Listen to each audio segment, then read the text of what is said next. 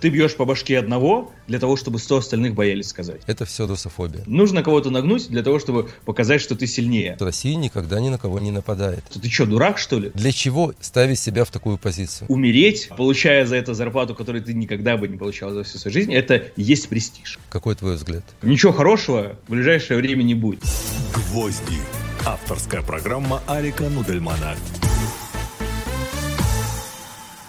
Добрый день, дорогие друзья. В эфире программа «Гвозди». Я Арик Нудельман. И сегодня у нас в гостях из далекой-далекой Северной Прибалтики замечательный журналист по совместительству. Он еще и плотник, потому что он занимается какими-то ящиками, зомбоящиками. Создает, пилит и распиливает все это и не дает спокойно путинскому режиму жить. Илья Шепелин. Илюш, привет. Доброе утро. Правда, я как житель Литвы должен сразу поправить, что здесь не любят слово «Прибалтика», а уважают словосочетание «страны Балтии». Такое уж историческое наследие здесь оставил Советский Союз. Ну, извини, с негативной коннотацией. Да. Я же настолько стар, что пользуюсь еще аббревиатурой, какими-то понятиями, которые были в Советском Союзе. А это нормально, просто я когда переезжал, я тоже толком про это не знал, но раз уж у людей это слово ассоциируется с травматичным опытом, который здесь был в течение длительного времени, то из уважения к людям я стараюсь говорить так, и вас поэтому поправил не из-за своего занудства, а потому что иначе какие-то жители Литвы бы мне этого не простили. Ну, я заранее извиняюсь, если нас будут смотреть в Литве, я заранее извиняюсь. Как ты попал в Литву? Почему не Латвия, почему не Эстония? В Литву я попал таким образом, что я находился в отпуске в Грузии, когда началась война. В первые дни войны сразу же стало понятно, что я в Россию не вернусь, потому что я жил в Москве, работал на телеканале «Дождь» до того момента. И, во-первых, у меня рейс просто-напросто отменили, и, в принципе, я не смог бы добраться. А потом довольно скоротечно был принят закон и о фейках, было принято распоряжение Роскомнадзора о том, что каждый человек, который будет говорить о войне и не будет называть ее специальной военной операцией, который будет опираться на сообщения из интернета, на то, что он видит своими глазами в видеороликах, которые снимают местные жители.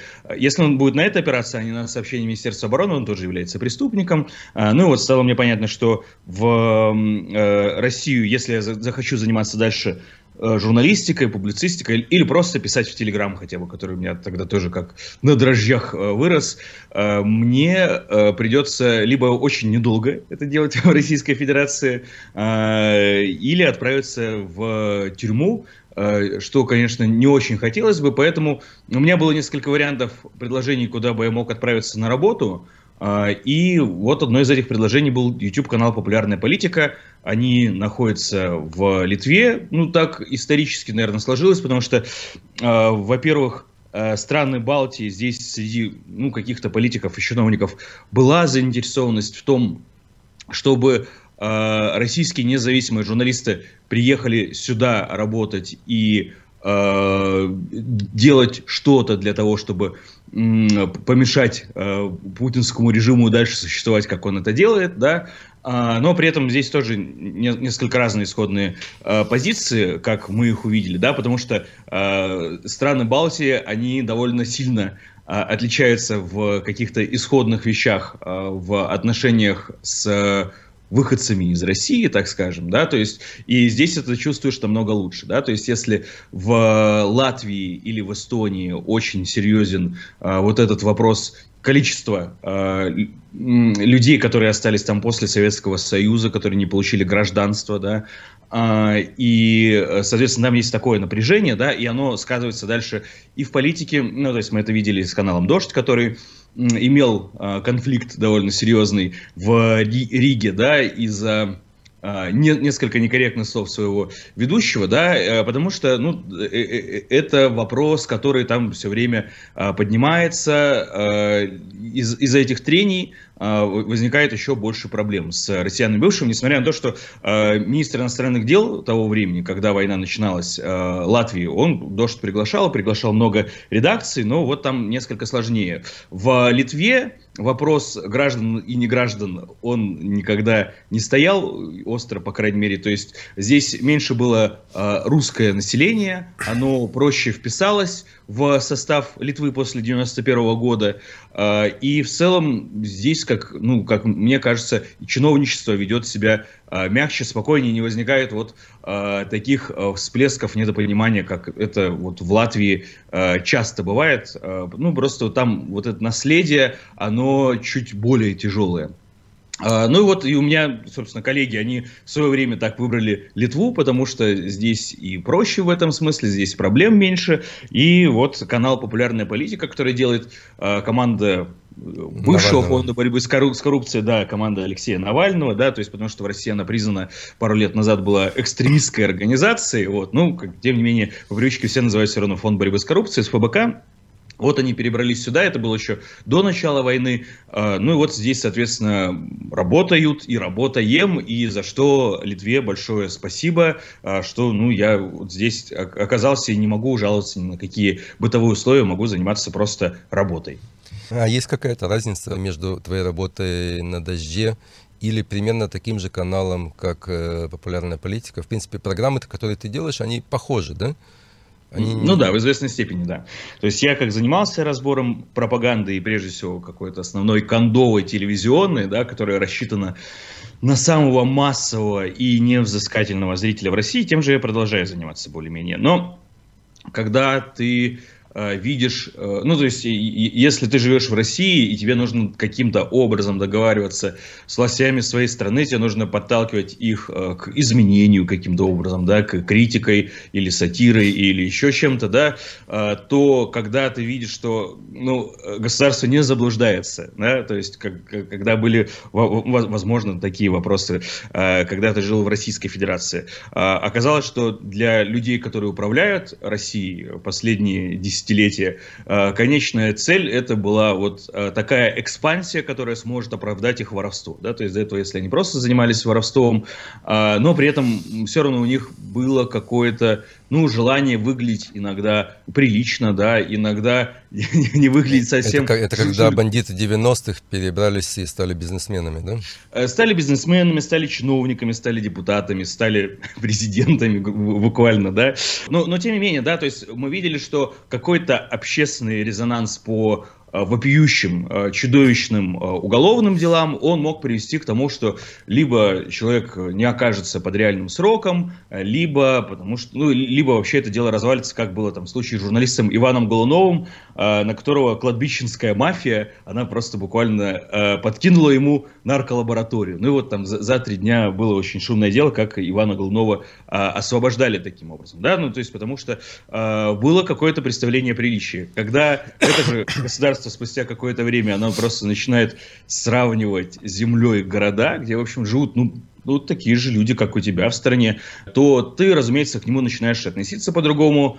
Слова, они проще находятся, да, то есть меньше в этом смысле ты пытаешься в изящество играть, да, поэтому, конечно, все, то есть я занимаюсь той же работой, но обстоятельства изменились, да, то есть я стал пожестче, конечно, при этом все равно это должна быть, по крайней мере, я себе ставлю такую задачу, чтобы не радикализироваться до конца, ровно потому что нужно находить отклик у людей, которые еще не заняли твою позицию, да, и которые только там первый год своей жизни начинают интересоваться окружающим миром вокруг, до этого они новости вообще не читали. И причем, кстати, они их начинают читать зачастую не потому, что они видят кадры, как, не знаю, от Бахмута, от города, где жили десятки тысяч человек, там ничего не осталось, да, а эти люди начинают узнавать о том, что их хотят забрать в армию для того, чтобы использовать как пушечное мясо. Им почему-то хотят закрыть выезд из страны. У них, если они не пойдут в армию, заберут водительские права, не дадут им брать кредиты. Да? То есть люди начинают этим интересоваться из-за бытовых вещей каких-то, и это в известной степени нормально. Просто потому что все люди на планете, они так или иначе конформисты, но благодаря каким-то институтам, медийным, институтам социальным, политическим институтам, кто-то больше, кто-то меньше вовлечен и заинтересован тем, что происходит вокруг, иногда в тысячах километрах от тебя. Российское общество, оно было так устроено, что его делали максимально инертным, максимально демобилизованным, да, чтобы люди вообще не интересовались ни политикой, ни тем, что происходит за пределами твоей жизни, где ты можешь брать ипотеку, покупать квартиру и, в общем, благодаря там, рынку масс-маркета жить довольно припевающе, при том, что там Россия продавала много углеводородов, денежная масса, несмотря на воровство и прочие проблемы, она в России росла. И вот люди сейчас начинают сталкиваться с проблемой, почему это касается меня. Вот для того, чтобы выйти на них, тебе не нужно сразу же разговаривать криком с ними, да? Тебе нужно находить с ними точки соприкосновения и дальше объяснять, почему оно все пошло не так. Но, знаешь, поэтому я себе задаю этот вопрос, не только тебе.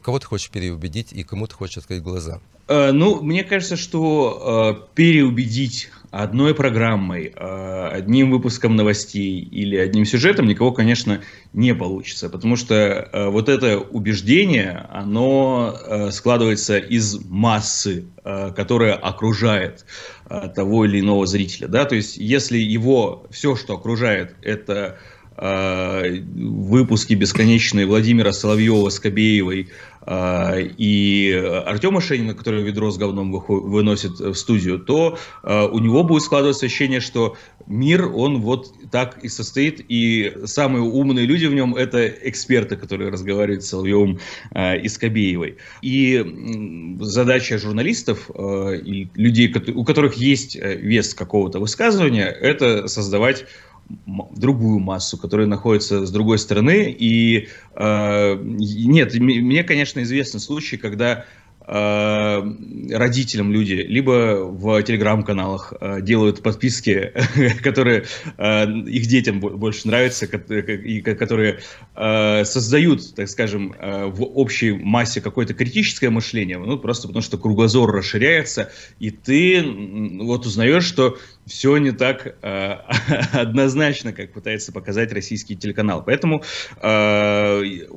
одним выпуском никого не убедишь. И более того, люди, которые пишут в комментариях, ну, чаще всего это те, кто твердо уверен в своей позиции. А те, кто смотрит, сомневается, они чаще всего ничего не пишут. Поэтому здесь социологические исследования, их сложнее провести, но вот, в тех случаях, когда мне люди пишут, когда и ты помогаешь им в каком-то, не знаю, абакане, да, не сойти с ума, да, когда вокруг тебя создается такое ощущение, что всем прочистили мозги, прополоскали, и ты создаешь для них продукт, который позволяет им сохранить связь с реальностью и не сойти с ума, это уже важно. А потом этот человек может показать своим знакомым, которые сомневаются. Поэтому здесь капля камень точит. Вот сделать какой-то продукт, который переубедит вот эти, там, не знаю, 30 миллионов населения, которые смотрят телевизор и ходят в деревянный туалет на улице, ну вот одной программой не удастся, да, то есть людей в России, большинство их окружили пропагандой, ну, то есть это работа, которая велась там, последние 2 десятилетия, и для того, чтобы люди были инертные, для того, чтобы им ничего не было интересно. А если на них какая-то информация из утюга сама по себе вылазит, то это только та информация, за которую платит государство и платит за то, какого она должна быть содержания. Пропаганда в основном на что сейчас делает акцент? Что бы ни говорили из-за границы, или интеллигенция сбежавшая, или оппозиция сбежавшая, это все русофобия. И здесь встает вопрос, ведь никто из нас не ненавидит Россию. Никто из нас не ненавидит русский народ или те народности, которые населяют Россию. Да? Как нам донести до этих масс, что это не русофобия? Это всего лишь сопротивление этой власти. Проблема войны и давление, которое она создает на людей с той и с другой стороны, заключается в том, что эта экспансия, она увеличивает экспансию, да, то есть война множит войну. И когда мы начинаем спорить с человеком, у которого другая позиция, чаще всего и динамика вот этого конфликта, да, она протекает таким образом, что ты начинаешь грубее выражения подбирать, потому что тебе надоело слушать ерунду, которую он слышит. Ему не нравится, что с ним не соглашаются. И поэтому вы начинаете переходить просто в режим обзывательства уже буквально. Да? То есть вы все дальше и дальше отдаляетесь друг от друга. Ну, так как, в принципе, искусство диалога, с ним есть некоторые проблемы, да, вообще у человечества, ну, а в России так и тем более, да. И мне кажется, что универсальных слов для того, чтобы объяснить, что я, в отличие от людей, которые мечтают, спят и видят, как они раздолбают Украину, но за это на самом деле уже придет ответ и к России, да, то есть они же две страны на самом деле хотят уничтожить, просто они там думают про одну, да, ну вот им и нужно спокойно объяснять. Главное не терять спокойствие и с людьми, которые мне не нравятся лично, да, с которыми у меня не так уж много точек соприкосновения, но вот нужно, так как есть возможность не ругаться в каждом комментарии, нужно спокойно, доходчиво рассказывать изо дня в день одно и то же, и, может быть, там, на 10-й раз человек к тебе прислушается. То есть не надо переходить на обзывательство, не надо переходить на ор, ну, если только ты не разговариваешь с человеком, которому платят за то, чтобы он занимал вот эту нишу, за то, чтобы он вел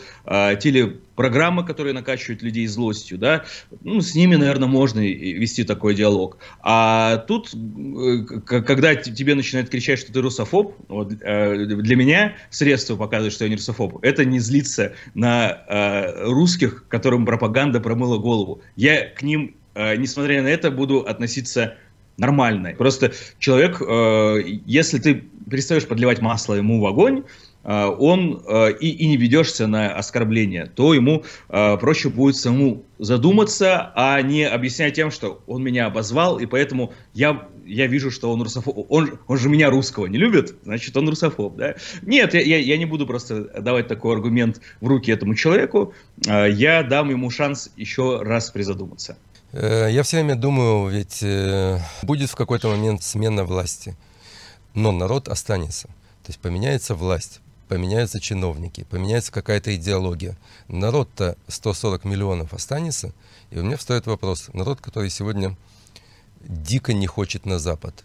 Считаешь ли ты, что будет релевантным продвигать какие-то европейские ценности для будущей России? Нужны ли эти европейские ценности гражданам России?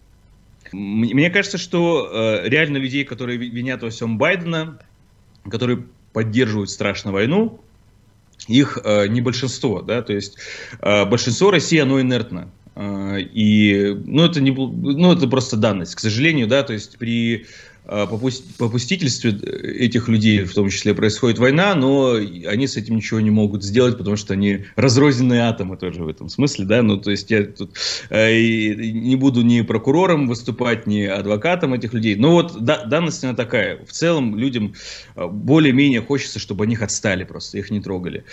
Те, кто вот такой ядерный, и электорат, вот эта ядерная аудитория, в смысле, ядерная она и центральная в каком-то смысле, и они же сторонники ядерной войны, то есть войны с Украиной до уничтожения мира, буквально, да, их, мне кажется, тоже количество ограничится там какими-то 10, максимум 15% в стране, и то, если выключить им телевизор, если выключить вот это сопровождение, вот эти проводки их пузырей информационных, к которым они подключены, я думаю, найдется, что им посмотреть и поверить во что-то менее злобное и менее разрушительное для мира, и для России прежде всего, на самом деле, да.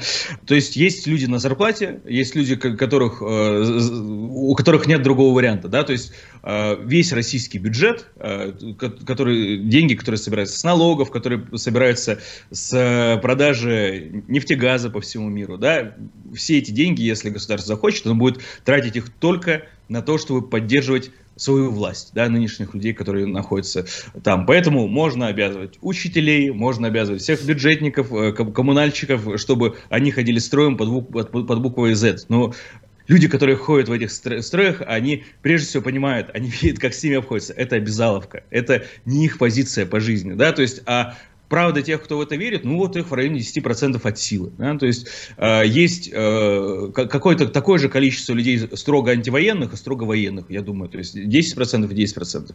Но так как у государства есть вот этот рычаг управления, а большинство людей конформисты, они просто хотят, чтобы их не трогали, то остальные 80%, вот может создаться такое ощущение, что они перетекают туда, там, где этот рычаг находится. Ну вот этот рычаг будет у других людей, которые лучше относятся к России и не хотят сделать ее плацдармом для экспериментов по созданию новых страниц в учебнике истории. Да?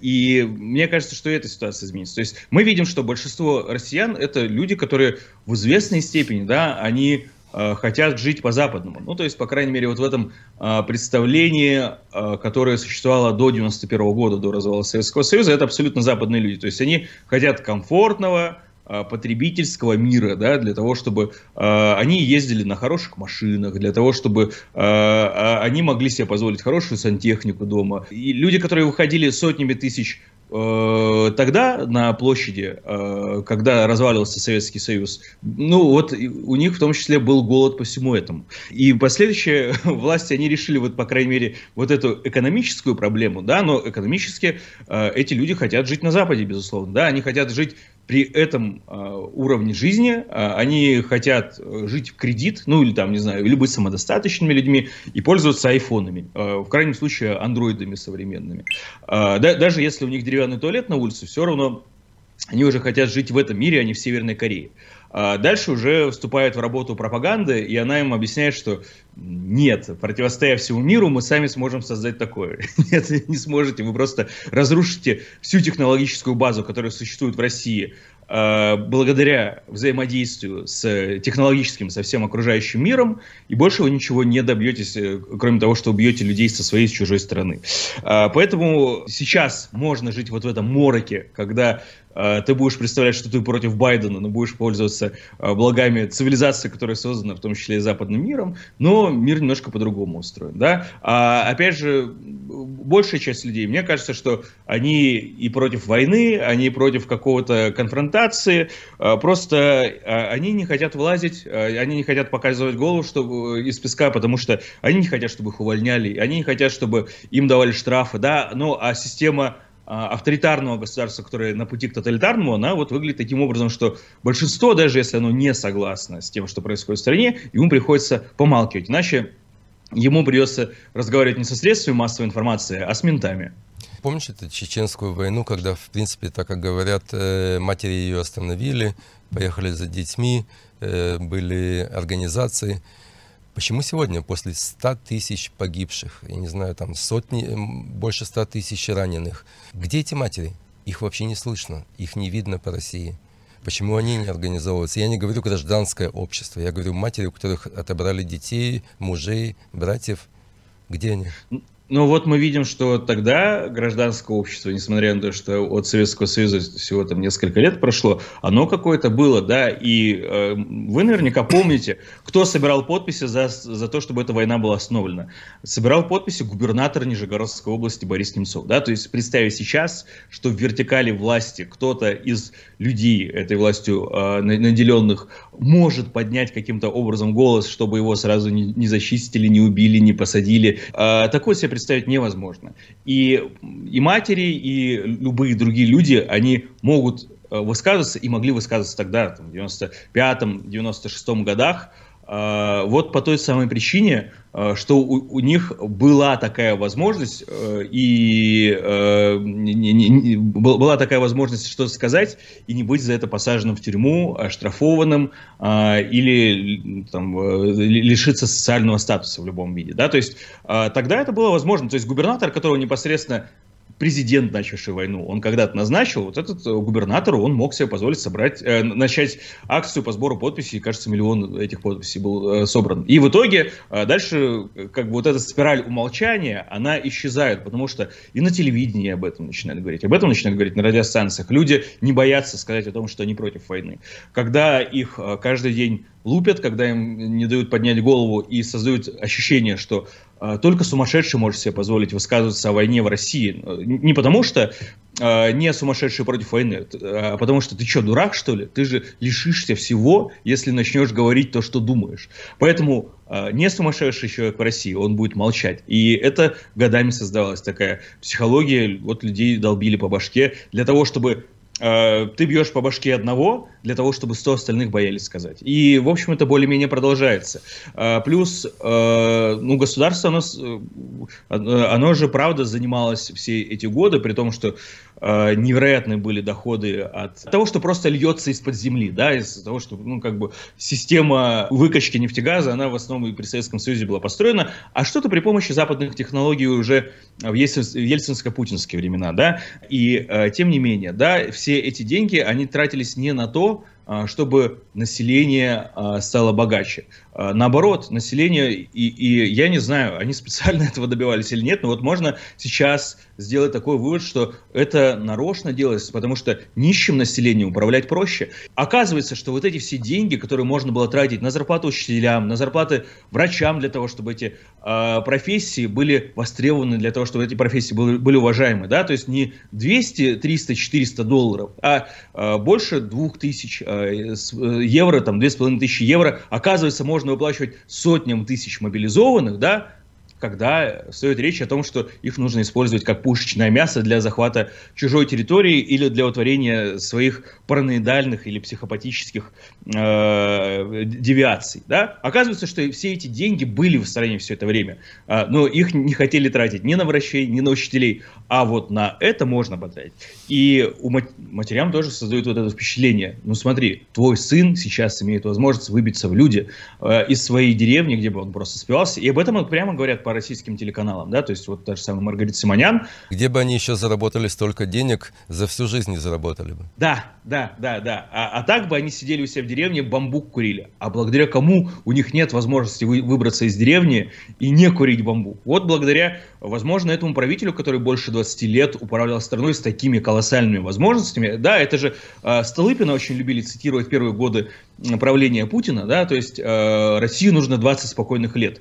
Вот они, 20 спокойных лет были, их просто сначала выкинули в помойку, а теперь выкидывают в помойку то, что инерционно само по себе набралось в России, да, потому что те сферы бизнеса, которые существовали вне зависимости от государства, но они вполне себе передовые были, IT, сфера обслуживания, да, то есть там, где государство было по минимуму, и люди могли делать сами, что они захотят, вся интернет-среда, там были передовые производства, ну и вот и с этим сейчас всем будет покончено, очевидно. И, к сожалению, это вот, все мы возвращаемся к ответу на вопрос, а где сейчас матери, да, то есть людей и напугали, чтобы они молчали лишний раз, и вот в этих условиях, которые близятся к тоталитарным, им и пытаются объяснить и внушить, что умереть, получая за это зарплату, которую ты никогда бы не получал за всю свою жизнь, это и есть престиж.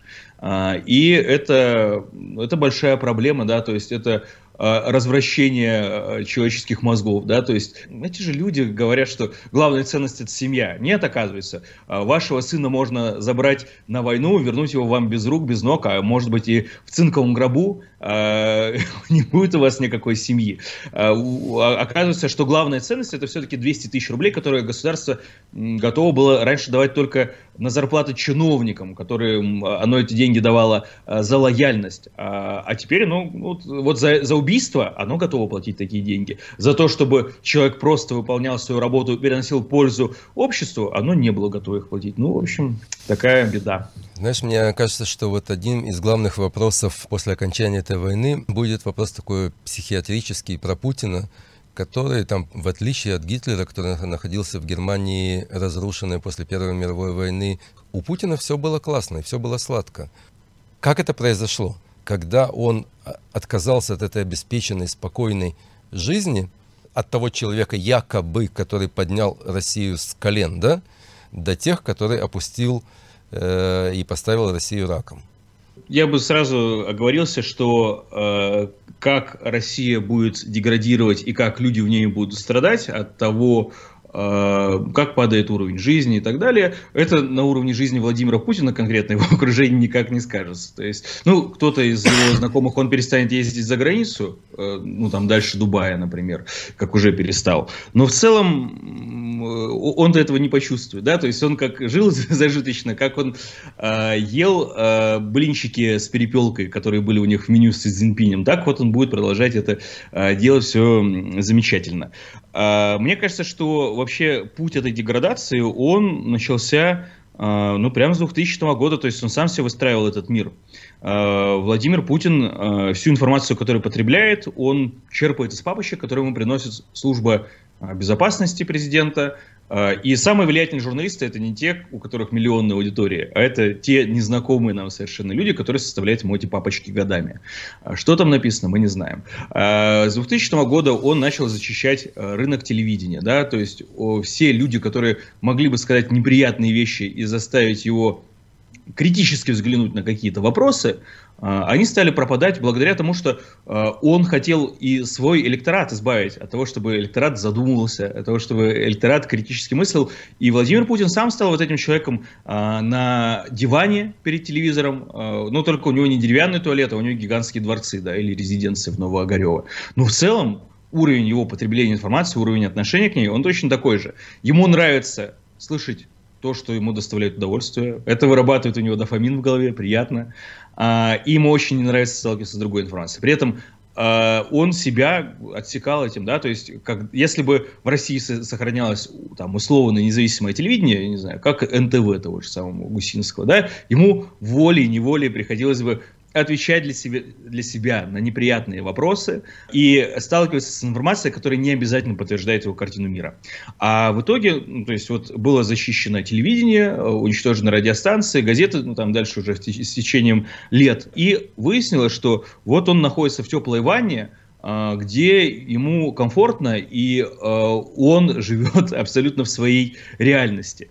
Поэтому он, исходя из этого, принимает какие-то решения. Дальше, ну вот 2011 год, когда были митинги 100-тысячные в Москве, Болотная площадь, проспект Сахарова, и это неприятно была для него новость, потому что ему же говорили, что его же все большинство поддерживает, он же поднял экономику, как он считал, да, то есть она выросла, уровень потребления, тем более в Москве, да, где люди вполне себе стали по-европейски жить уже тогда, и эти люди недовольны им. И через пару лет находится простой выход, как можно решить этот вопрос. Нужно провести маленькую победоносную войну. Был проведен Крым, и вот выяснилось, что большинство населения России можно скормить вот это. Да? Не то, что мы провели какие-то реформы, благодаря которым десятки миллионов человек стали жить лучше, а благодаря тому, что мы кого-то нагнули, мы у кого-то что-то забрали. И мы расширили таким образом территорию. Дальше, соответственно, из-за того, что у него нехватка информации и он тоже оказался таким человеком, нужно кого-то нагнуть для того, чтобы показать, что ты сильнее. А так как ты привык, что у тебя все получается, у тебя есть нефть, которую ты можешь там сколько угодно качать, тебя все равно и будут покупать, каким бы ты злодеем и тираном ни был. Ну, она нужна по миру. Ну, будут индусы покупать с китайцами. Хорошо. И человек начинает привыкать, что бы он ни сделал, какую бы глупость он ни совершил, так или иначе проканает. И какие бы глупости он ни делал, это работало так больше 20 лет, он и до сих пор работает, по его мнению. Он же продолжает находиться у власти. Значит, какой-то категорической вещи, которая сломала бы ему хребет, ее не произошло. Что сломает хребет России, наверное, уже произошло. Да? Ну, по крайней мере, в нынешнем ее состоянии. Следовательно, человек, который живет в паранойе, да, то есть он был в теплой ванной, но он начинает беспокоиться, а что вдруг, если это не так? То есть ему нужно искать подтверждение того, что все так устроено, как он себе представил, но у него появляется паранойя из-за того, что он думает, что может уже пойти не по его плану. Но при этом ему понравилось вот это тоже ощущение, что и странички в учебнике появляются благодаря тому, что он становится вровень с Екатериной II, с Петром I, ну то есть он уже становится с ними в один ряд по длине своего правления, да, по годам. Но также, чем больше увеличилась территория России при каком-то государе, тем больше ему посвящается страниц учебника. И вот у него такая логика. Следовательно, что нужно делать? Нужно вести захватнические войны, а кто нам в этом помешает? Ну и вот эта нехватка критически мыслить, паранойя, которая выросла, она заставляет человека, ну вот, принимать какие-то абсолютно нелогичные решения. Но еще раз, видите, это же, ну то есть человек, который играет в компьютерную игру, я не знаю, типа цивилизации, да, то есть он строит свое государство там, и если он совершит неправильное действие, то что? Ну как бы он ничего не потеряет, ведь, ну просто у него игра сорвется, он загрузит новую. И Владимир Путин, он же точно так же, как будто перед компьютером находится. То есть непосредственно того, что кого-то там убивают, у кого-то уничтожаются дома. На нем это никак не сказывается. Он может продолжать дальше играть в эту компьютерную игру, где он просто распоряжается чужими судьбами. Ну да, у него не получится, как у игрока, перезагрузить, да, то есть начать сценарий с какой-то точки, где он совершил ошибку. Он сам не получает по башке от того, что десятки тысяч людей погибают в том или ином месте, от того, что миллион людей становятся беженцами. Поэтому он может себе позволить продолжить в эту игру играть дальше. Знаешь, я много смотрю YouTube, по работе. На улицах Москвы проводят опросы. Никто не знает, чем занималась Россия 300-400 лет. А 300-400 лет Россия постоянно кого-то пыталась нагнуть по всей Европе. А все думают, что Россия никогда ни на кого не нападает. Вот и мне кажется, что незнание своих истоков, в этом кроется проблема. Когда человек не знает ничего, вот тогда можно им манипулировать. Безусловно. Но я думаю, что любому государству ему сложно разобраться в своей истории, потому что вся история человечества это и любого государства, это история чаще всего насилия, чаще всего люди, которые оказываются во главе государств, они могут быть не очень эмпатичны, они могут двигаться к своей цели, а их цель, она может быть, ну, вот какой-то абсолютно маниакальный, да, то есть вот чтобы сохранить себя в истории, да, то есть не для того, чтобы улучшить общество, да, и большинство людей, по которым посвящены страницы в учебниках истории, чаще всего они такие, да, вот вроде Александра Македонского, да, то есть человек, благодаря которому столько людей погибло, полмира положил. Да, то есть, но тем не менее он великий, но с другой стороны, видите, а вот он так вот раскинул эллинскую цивилизацию, да, и это там повлияло и на науку того времени, еще на что-то, да, то есть Александр Македонский сам, может быть, о науке не думал, да, но то есть благодаря тому, что государство подчиняет людей, благодаря тому, что оно борется за то, чтобы оно проводило какую-то экспансию, за то, чтобы оно расширялось, благодаря этому и какие-то достижения цивилизации создаются. И вот это сложный вопрос для того, чтобы отделять, где вот в Римской империи хорошие, то есть акведуки и, я не знаю, дороги прекрасные, наука, которой они занимались, это хорошо, а вот насилие, которое они проводили, подчиняли себе миллионы людей того света, наверное, это не очень хорошо. Ну, то есть, можно считать это прогрессивной вещью по сравнению, я не знаю, с какой-нибудь там, не знаю, Ассирийской империей? Наверное, можно считать. Ну, вот, это сложные вопросы, но так или иначе про них нужно разговаривать, да, но это вещи неприятные, да, потому что и про любого государя, про него выяснится, да, то есть я как житель России, я должен России задавать такие вопросы, да, и про Петра Первого, который вел, да, захватческие войны, но вот они были в интересах того государства, они там, ну, вот, по крайней мере, кстати говоря, у него можно объяснить, зачем это нужно было. Для того, чтобы вот выйти к Черному морю, и там были какие-то экономические пути, Балтийское море. Ну вот, хорошо все, что он делал, или не очень хорошо. Ну вот,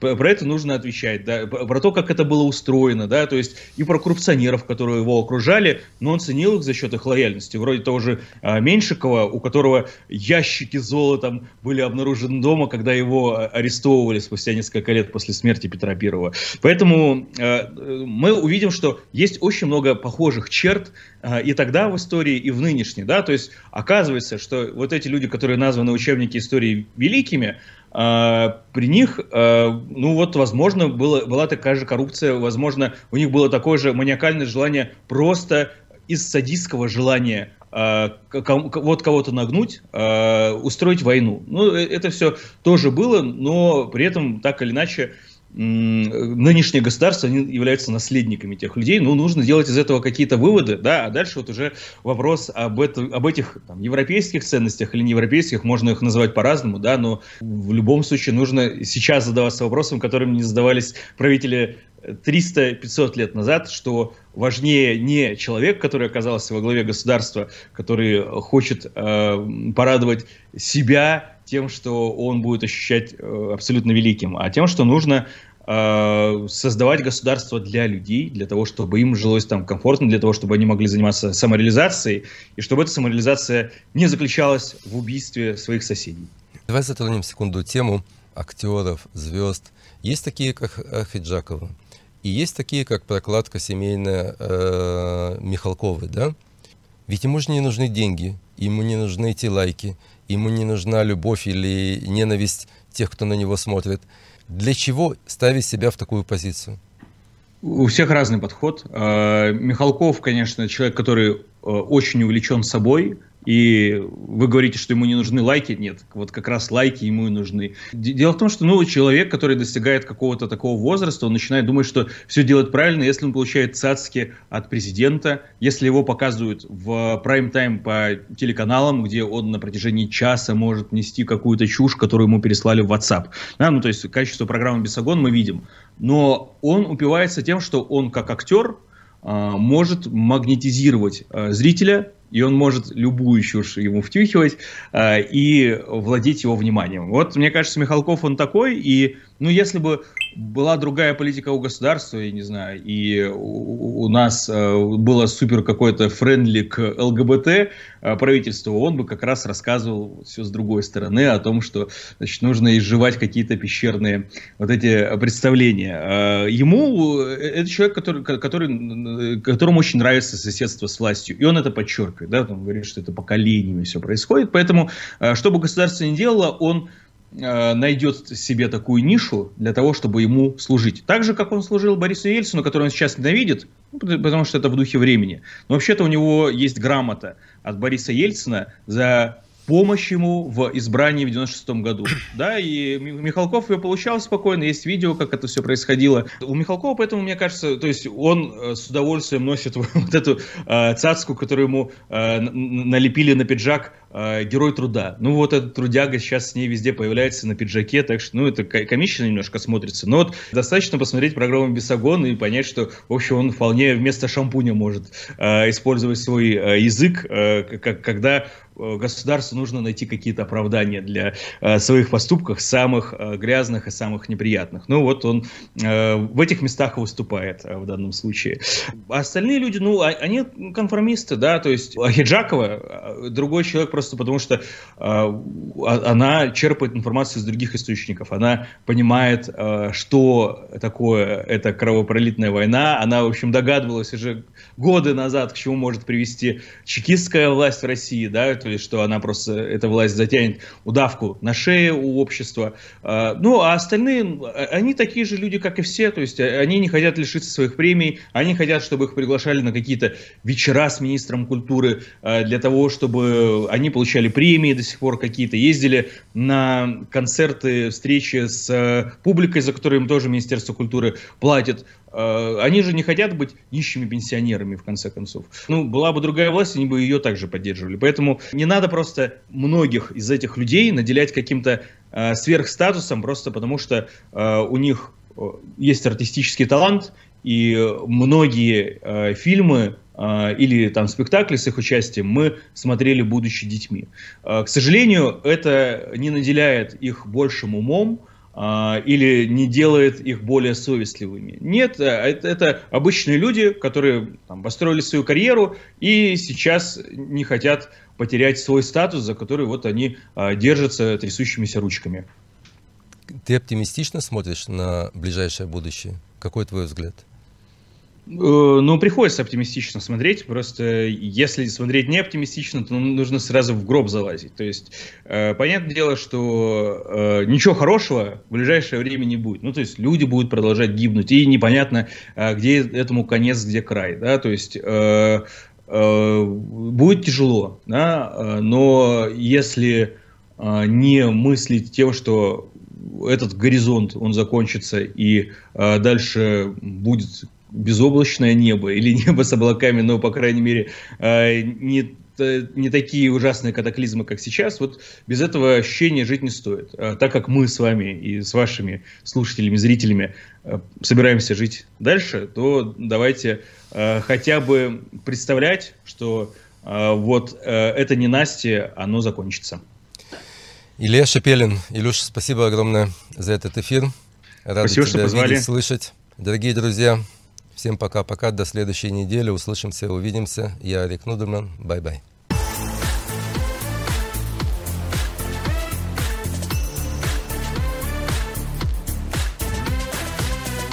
«Гвозди». Авторская программа Алика Нудельмана. «Гвозди».